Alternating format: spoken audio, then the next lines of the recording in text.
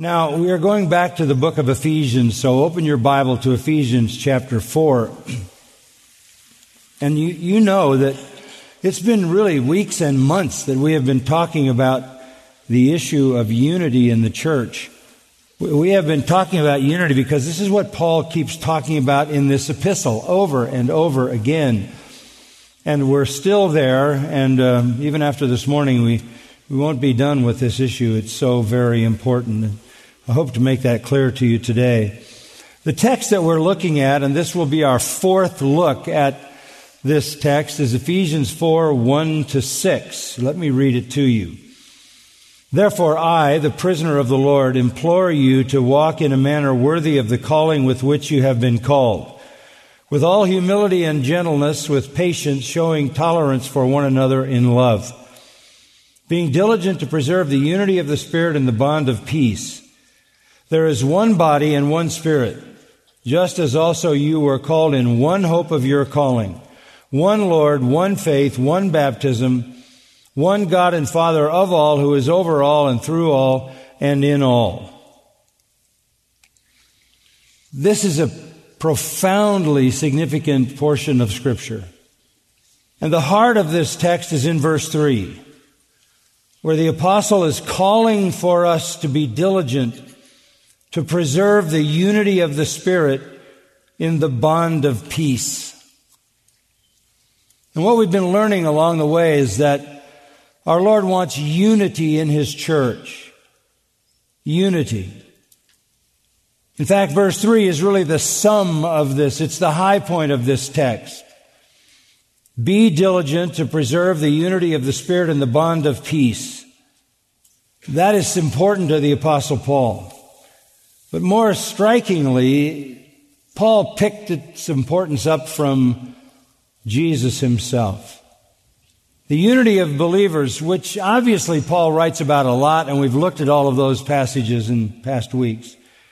The unity of the believers, which the other New Testament writers speak of and write about, basically is all a reflection of the prayer of our Lord in John 17. The unity of believers is crucial to our Lord and crucial to the mission of the church. It is the unity of the church that puts power on display, saving power. The divine gospel is most powerfully displayed in the unity of the church, this unity of the Spirit in the bond of peace. It goes without saying that just making that remark probably conjures up in your mind the reality that that doesn't seem to be the fact. Churches seem to be divided, filled with friction, conflict, animosity, breakups, and you would be right. Christianity as a church could never be defined as one church.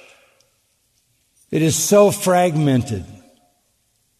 This is a far cry from what our Lord desired and prayed for. But let's go back to that prayer, John 17, and hear what He prayed to the Father.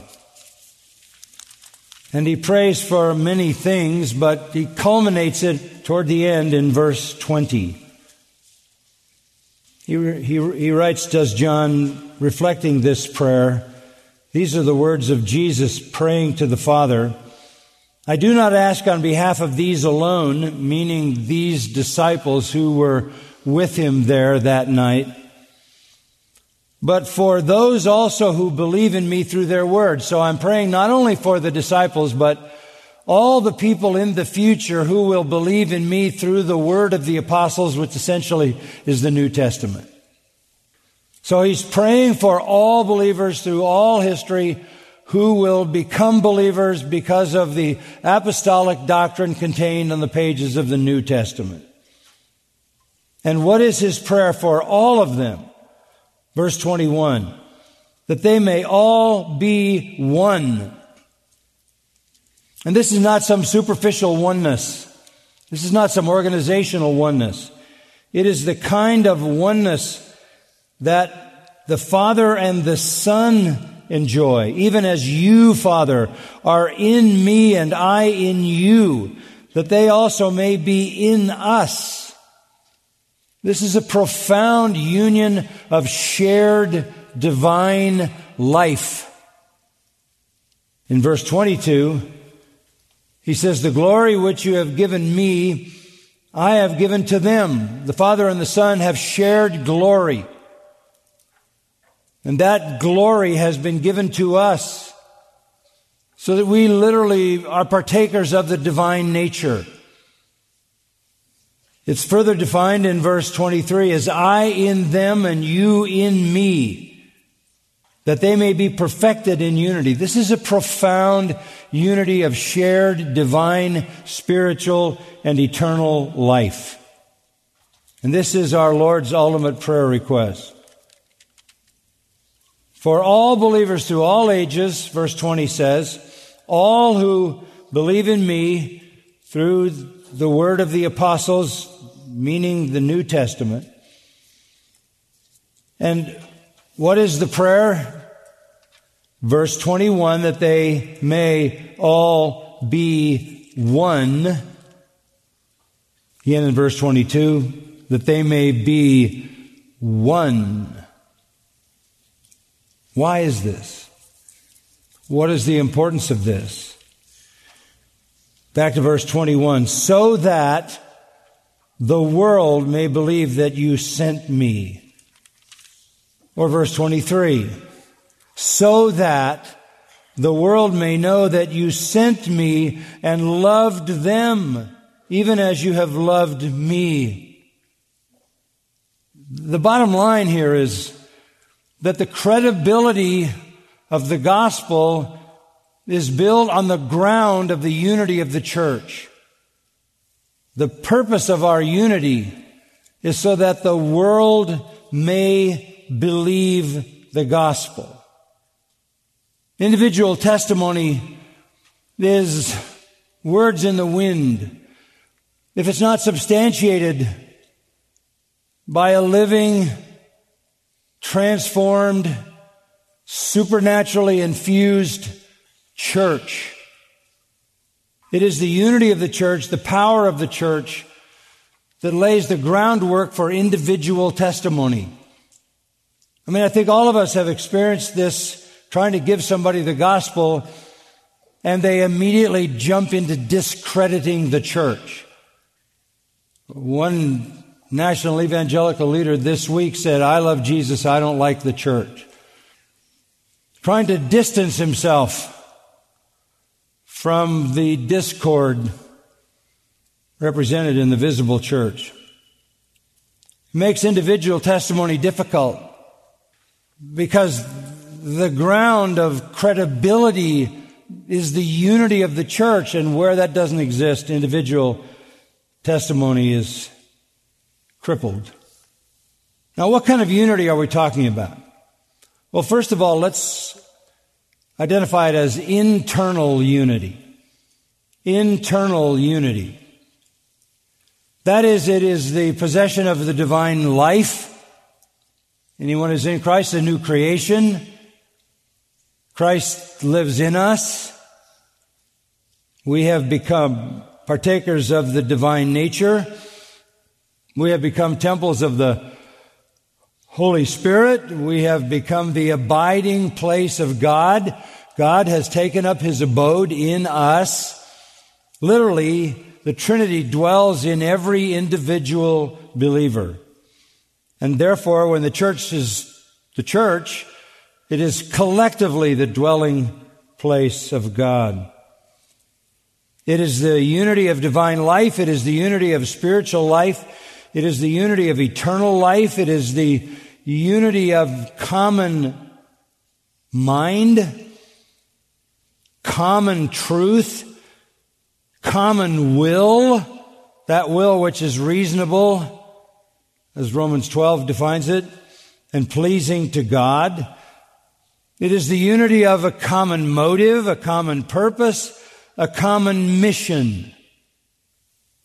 And so that prayer for the internal unity of the church was answered by the Father.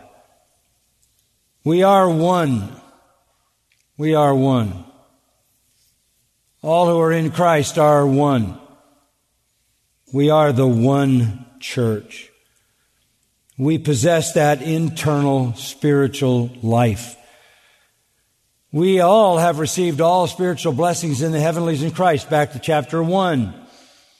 We have received justification, sanctification, redemption, conversion, adoption, and with all of that, comfort, peace, joy, security, inheritance, and one day glorification. Literally, we have the promise and the reality of verse 22 that we already possess a shared glory which will expand into full glory when we see Christ. We will be like Him, for we see Him as He is. But even now, Paul says that as a believer in sanctification, you grow from one level of glory to the next, to the next, to the next, to the next, as you come more into the image of the all-glorious Christ. We have this glory in clay pots, Paul says. But it is glory. That is to say, it is the divine life. It is the real divine life. It is the divine nature placed in us. We, therefore, should possess all of the evidences of that, not only in our individual lives, but in our collective life together.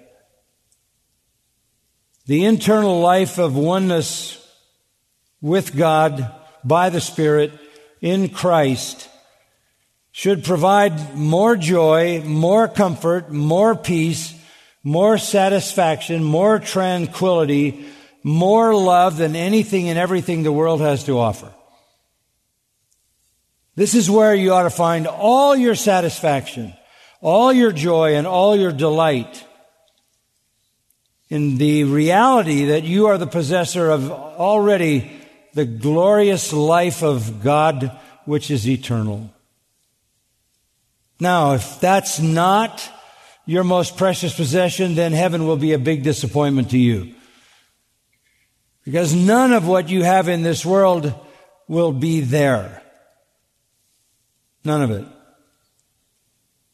If there's something more important on this earth than all that is yours in Christ, heaven will disappoint you. Only if your highest joy is the reality of your eternal life and union with the triune God, only if that is your highest and supreme joy, is heaven attractive to you. Because there will be nothing but that, and all the distractions will disappear forever. Pretty easy to do a little inventory to find out just exactly where your priorities are. Ask yourself whether you would immediately give up everything to enter heaven. And if you can't say that you would, you are prizing something passing, temporal, and earthly, rather than what is eternal and heavenly. So we're talking about an internal unity. We have the same shared divine life. It is miraculous. We all possess it. But it's not just internal, because the whole point of this unity back in John 17:21 is so that the world may know that the Father sent the Son. In verse 23, the world may know that the Father sent the Son and that we are loved by God. John 3:16 says, God so loved the world that He gave His only begotten Son, that whoever believes in Him should not perish but have everlasting life. You can quote that and say, God so loved the world that He sent His Son. You can read John 13:1, having loved His own who were in the world, He loved them to perfection. But how do you put on display the fact that the Father sent His Son because He loved you so much that He wanted to make you one of His own children and give you His very eternal life? How do you make that believable? It has to be more than saying it is so. It has to be demonstrated that there is in the presence of those who are redeemed an inexplicable joy, peace, satisfaction, tranquility, patience, love, obedience that could never have been caused by any human experience. So the Lord prays that we would be one internally, we are, but that we would also be one externally, because that's the ground of our testimony. That's how we demonstrate to the world the transforming power of the gospel and the collective unity of the church and the power of its united joy and peace and love makes individual testimony believable. So the question that Paul is bringing us to, back to Ephesians 4, is how do we make the internal external? How do we make that which is invisible as to the life of God visible? How do we live to make our divine calling visible? And that's what Paul is talking about here. Verse 1, we've gone through this now a number of times. Paul says, I implore you, walk in a manner worthy of the calling with which you have been called. Axios is the word for worthy. It means equivalent. Your life ought to demonstrate your transformation. Since you have a high, holy, heavenly calling that has taken you out of the kingdom of darkness and put you into the kingdom of God's dear Son, that's taken you out of death and put you into life. Since you now possess the life of God, it ought to be manifest. There ought to be an equivalence between that identity, that spiritual internal reality, and your external life. So how do we take what is true of us internally and make it visible externally? What does a worthy life look like? Well, we went from the call to the characteristics. Let's go back to verse 2. The characteristics of a worthy life. With all humility and gentleness, with patience, showing tolerance for one another in love. And those will lead to verse 3, the preservation of the unity of the Spirit in the bond of peace. The goal is in verse 3, the manifest unity of the Spirit in the bond of peace. The means is verse 2. So what is the Word of God asking of me? What is Paul begging for in this worthy life, this worthy walk? He starts with all humility. Yes, it's a high, holy, heavenly walk.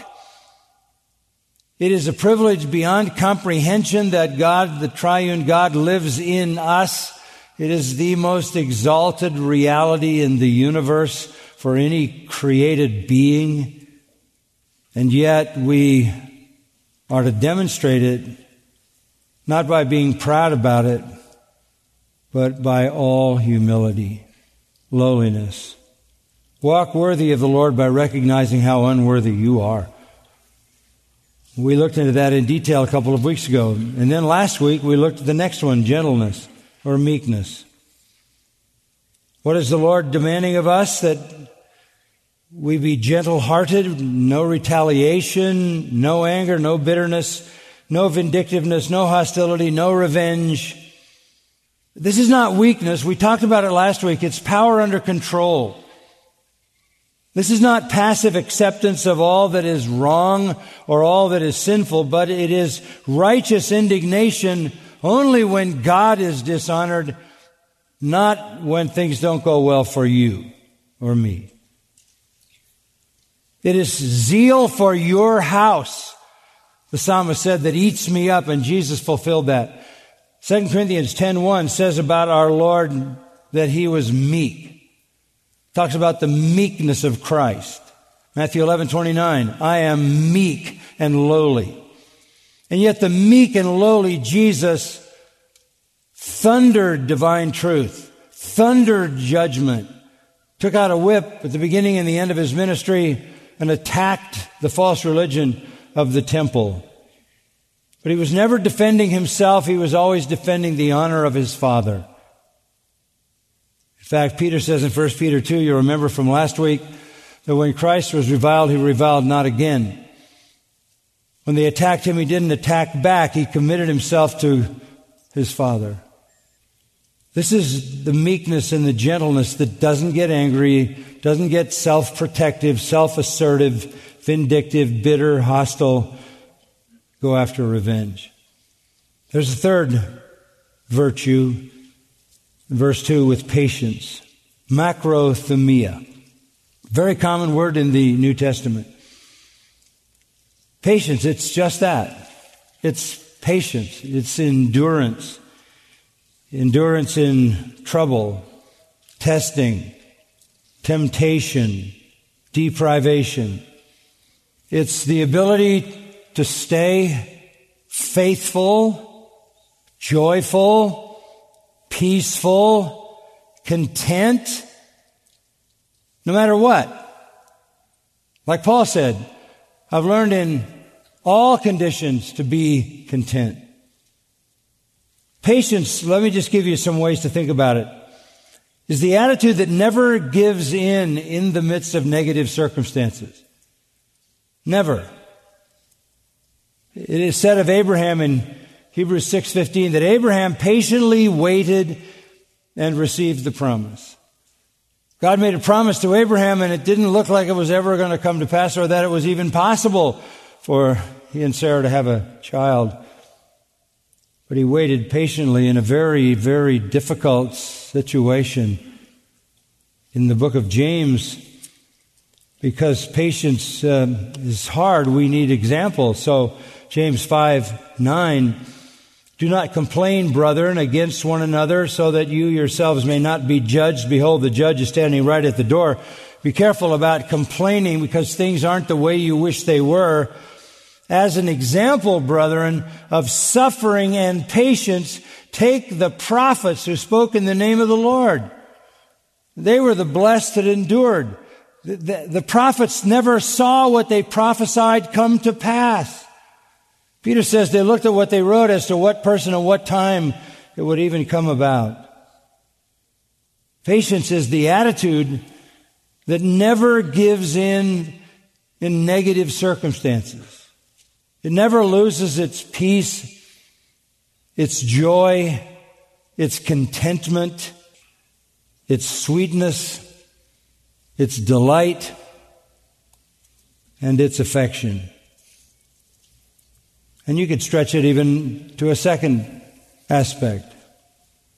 This is the attitude that takes everything that comes from everyone. 1 Thessalonians 5:14 says, be patient with everyone. That's everyone. And not all people are easy to be patient with. And no one who maybe mostly is patient is always patient. What is this saying? This is to say that you are patient when you bear insult, injury, persecution, unfairness, false accusation, criticism, hatred, and those two ugly sins, jealousy and envy. And you take it and there's no bitterness, and there's no irritation, and there's no complaint, and there's no wanting to strike back. 1 Corinthians 13:4 says, summing it up, love is patient. Patience is this third virtue. The attitude that can endure negative circumstances for a very long time. The attitude that takes anything from anyone and never retaliates. And a third way to look at it is the attitude that accepts God's plan and time for everything. And that also takes me back to James 5. Therefore be patient, verse 7, brethren, until the coming of the Lord. Well, That's a long time. We don't have any guarantee of any intervention until the Lord comes back. So that sets the standard. How long should I be patient? Until the Lord gets here. The farmer waits for the precious produce of the soil, being patient about it until it gets the early and late rain. You too be patient. Strengthen your hearts, for the coming of the Lord is near. We're basically told to be patient in extended negative circumstances. To be patient no matter who gives us what. And to be patient until the end of life or the return of Christ. So how do you have unity in the church? You have it when you have humility and meekness and this astonishing endurance and patience. Now, by the way, none of these were virtues in the Greek world. They're not virtues today. You couldn't sell this today if you tried to suggest that people live life humbly, gently, patiently. You'd go against the grain of everything in this culture.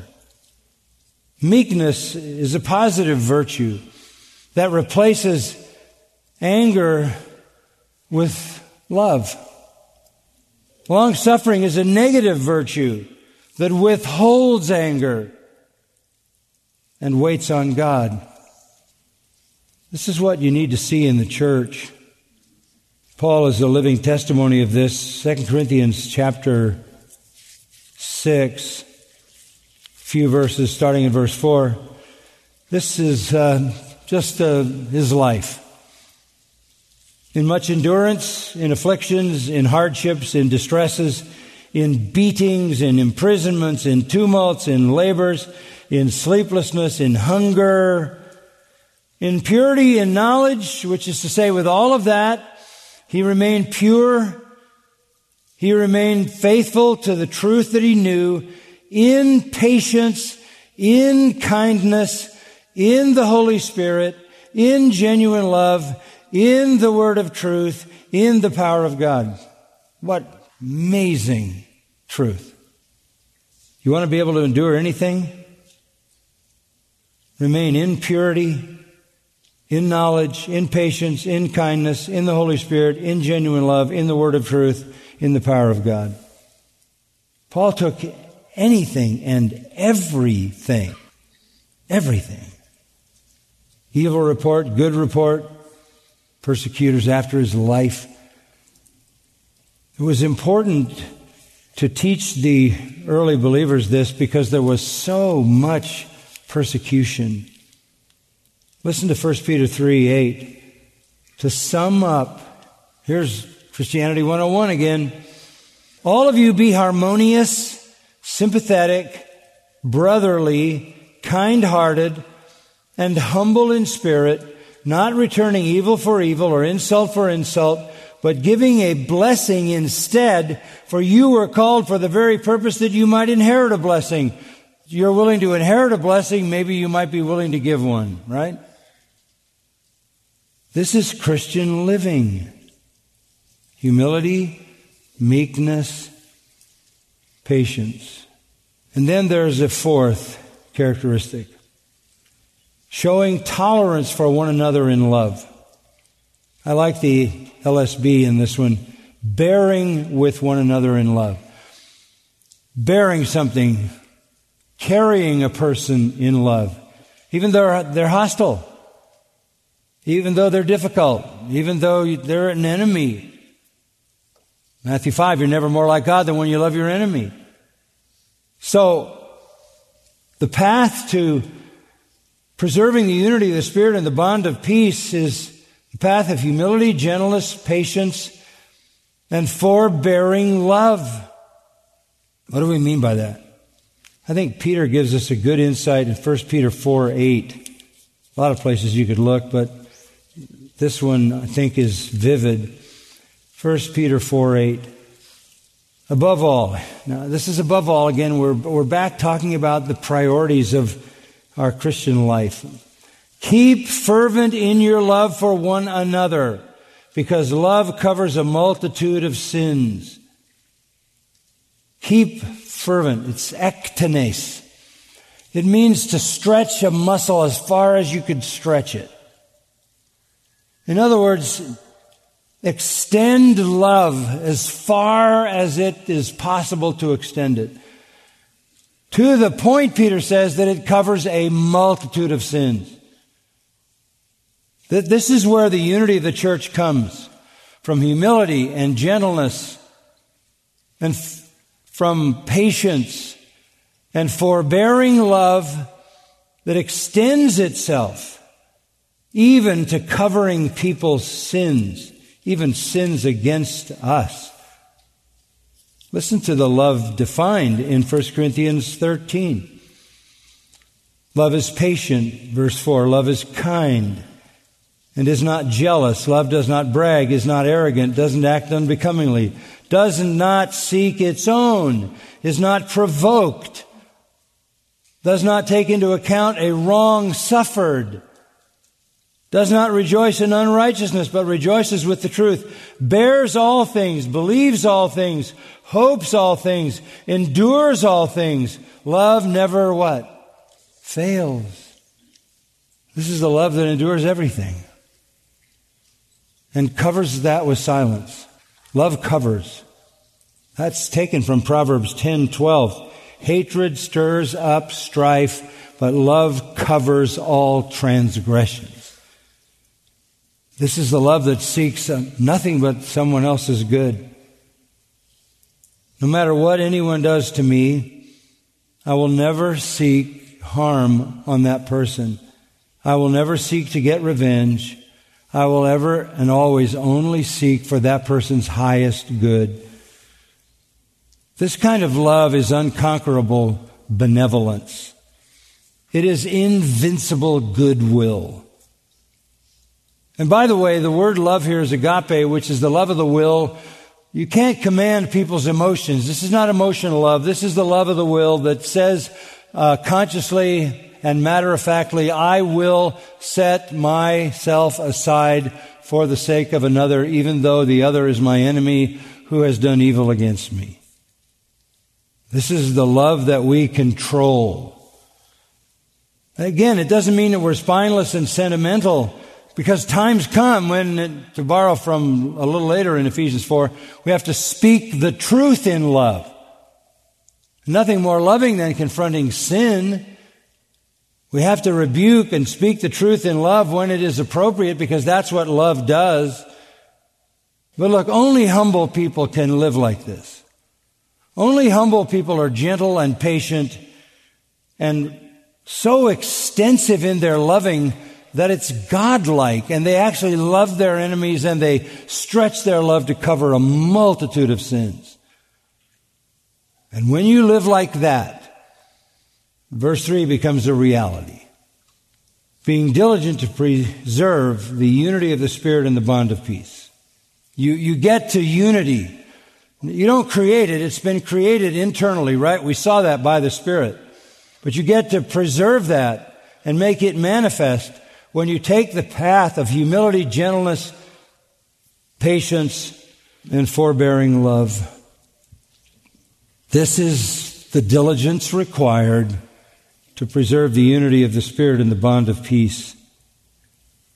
Be diligent. That's spidadzantes. It means to endeavor. Paul used it in writing to Timothy and Titus.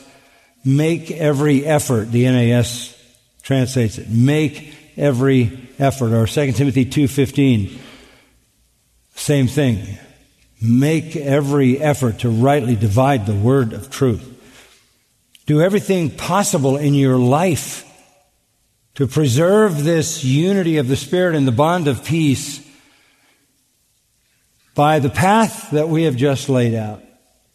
Working at unity is primarily working not on somebody else, but on your own life, right? Working on unity means humbling yourself. You pursue it by being concerned about others, not being concerned about yourself. What is the bond of peace? If we're going to preserve the unity of the Spirit, that is the internal unity of common life, in the bond of peace. What is the bond? What causes peace in a congregation to be a reality? I think Paul answers that in Colossians 3:14 when he says the bond of perfection is love. The bond of perfection is love. That's why Paul in 1 Timothy 1:5 says the goal of our instruction is love from a pure heart. The goal of our commandment, the LSB says, is love from a pure heart.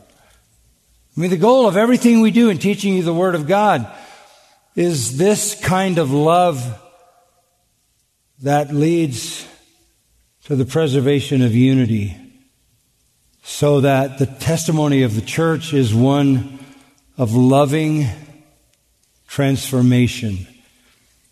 And that ground in the collective assembly of God's people becomes the ground of credibility for personal witness. So what do we say to sum it up? It's the obliteration of self. That's what it is. That's the path. As long as self is at the center, as long as your feelings, your desires, your rights, your privileges, your prestige, your place, your concerns are the chief concern, we will never see this kind of unity.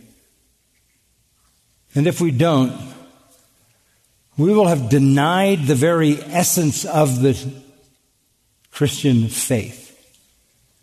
Because the Christian faith is all about unity. And that brings me to a few comments about verses 4 to 6. We saw the call to the worthy life in verse 1, the characteristics of the worthy life in 2 and 3. Here's the creed. The creed. This is magnificent. Verse 4. There is one body and one Spirit, just as also you were called in one hope of your calling. One Lord, one faith, one baptism, one God and Father of all, who is over all and through all and in all. This is stunning, absolutely stunning. In my mind, it is the single greatest statement on the exclusivity of the Christian faith anywhere on the pages of Scripture. There's one body, that's the church. There's just one church. I know people say we have denominational distinctives. Well, get rid of them. There's only one church. And there's one Spirit. And there's one eternal hope. And there's one Lord, one faith, one baptism, and one God and Father. That is as narrow as it gets. That is the exclusivity of biblical truth. That is the exclusivity of Christianity. There's only one church, one body, not many churches, not many acceptable religions, only one.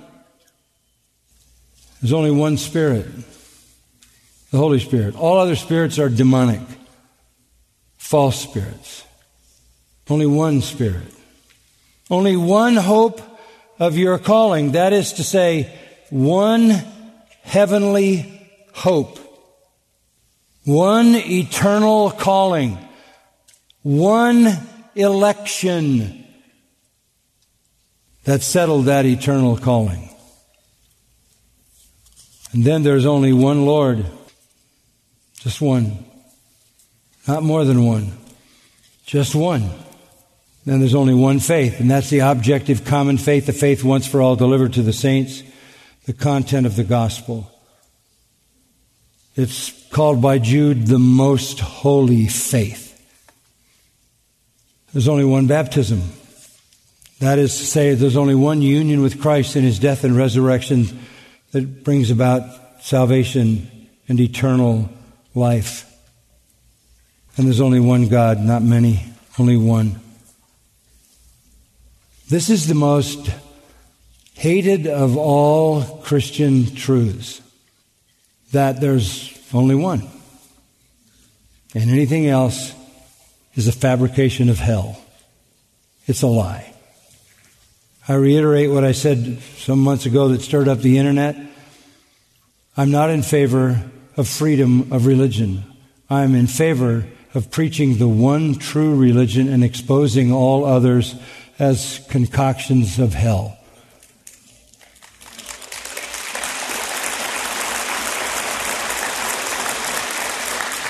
If you're looking for a place where you see the exclusivity of Christianity laid out, it is there in the 7 repetitions of the word one. It's a sad evidence of the doctrinal ignorance of the church that it is so doctrinally diverse. That's not a good thing, because there's only one true doctrine. And just to remind you of what is obvious, our visible unity is built on doctrine. Having said all that he did about the virtues in 2 and 3, he goes back to the foundation of all of it, back to God and His purposes. Verse 4 relates to the Holy Spirit. Verse 5 relates to the Lord, the Son. And verse 6 to God the Father. This Trinitarian theology with its elements in singularity expresses the utter and absolute exclusivity of the Christian faith. So we have to have sound doctrine. We have to have the right creed to know how to live the right kind of life. I'll say more about that creed next time. The worthy walk, then, is to be a preservation of the unity of the Spirit in the bond of peace. It will appear as a reality, a manifest reality, in those churches where people are marked by lowliness, gentleness, patience, and love. That's the prayer for our church, as always has been. And where that unity is put on display, the world can see that the Father loved us and sent His Son to save us. And that's the only explanation of why we are who we are. Let's bow in prayer. We're literally overwhelmed, our Father, that You have sought us in Your sovereign love and redeemed us and brought us to Yourself and given us that internal spiritual life, that we are partakers of the divine nature, the very dwelling place of Father, Son, and Holy Spirit, that we have eternal life. You filled us with Your own glory.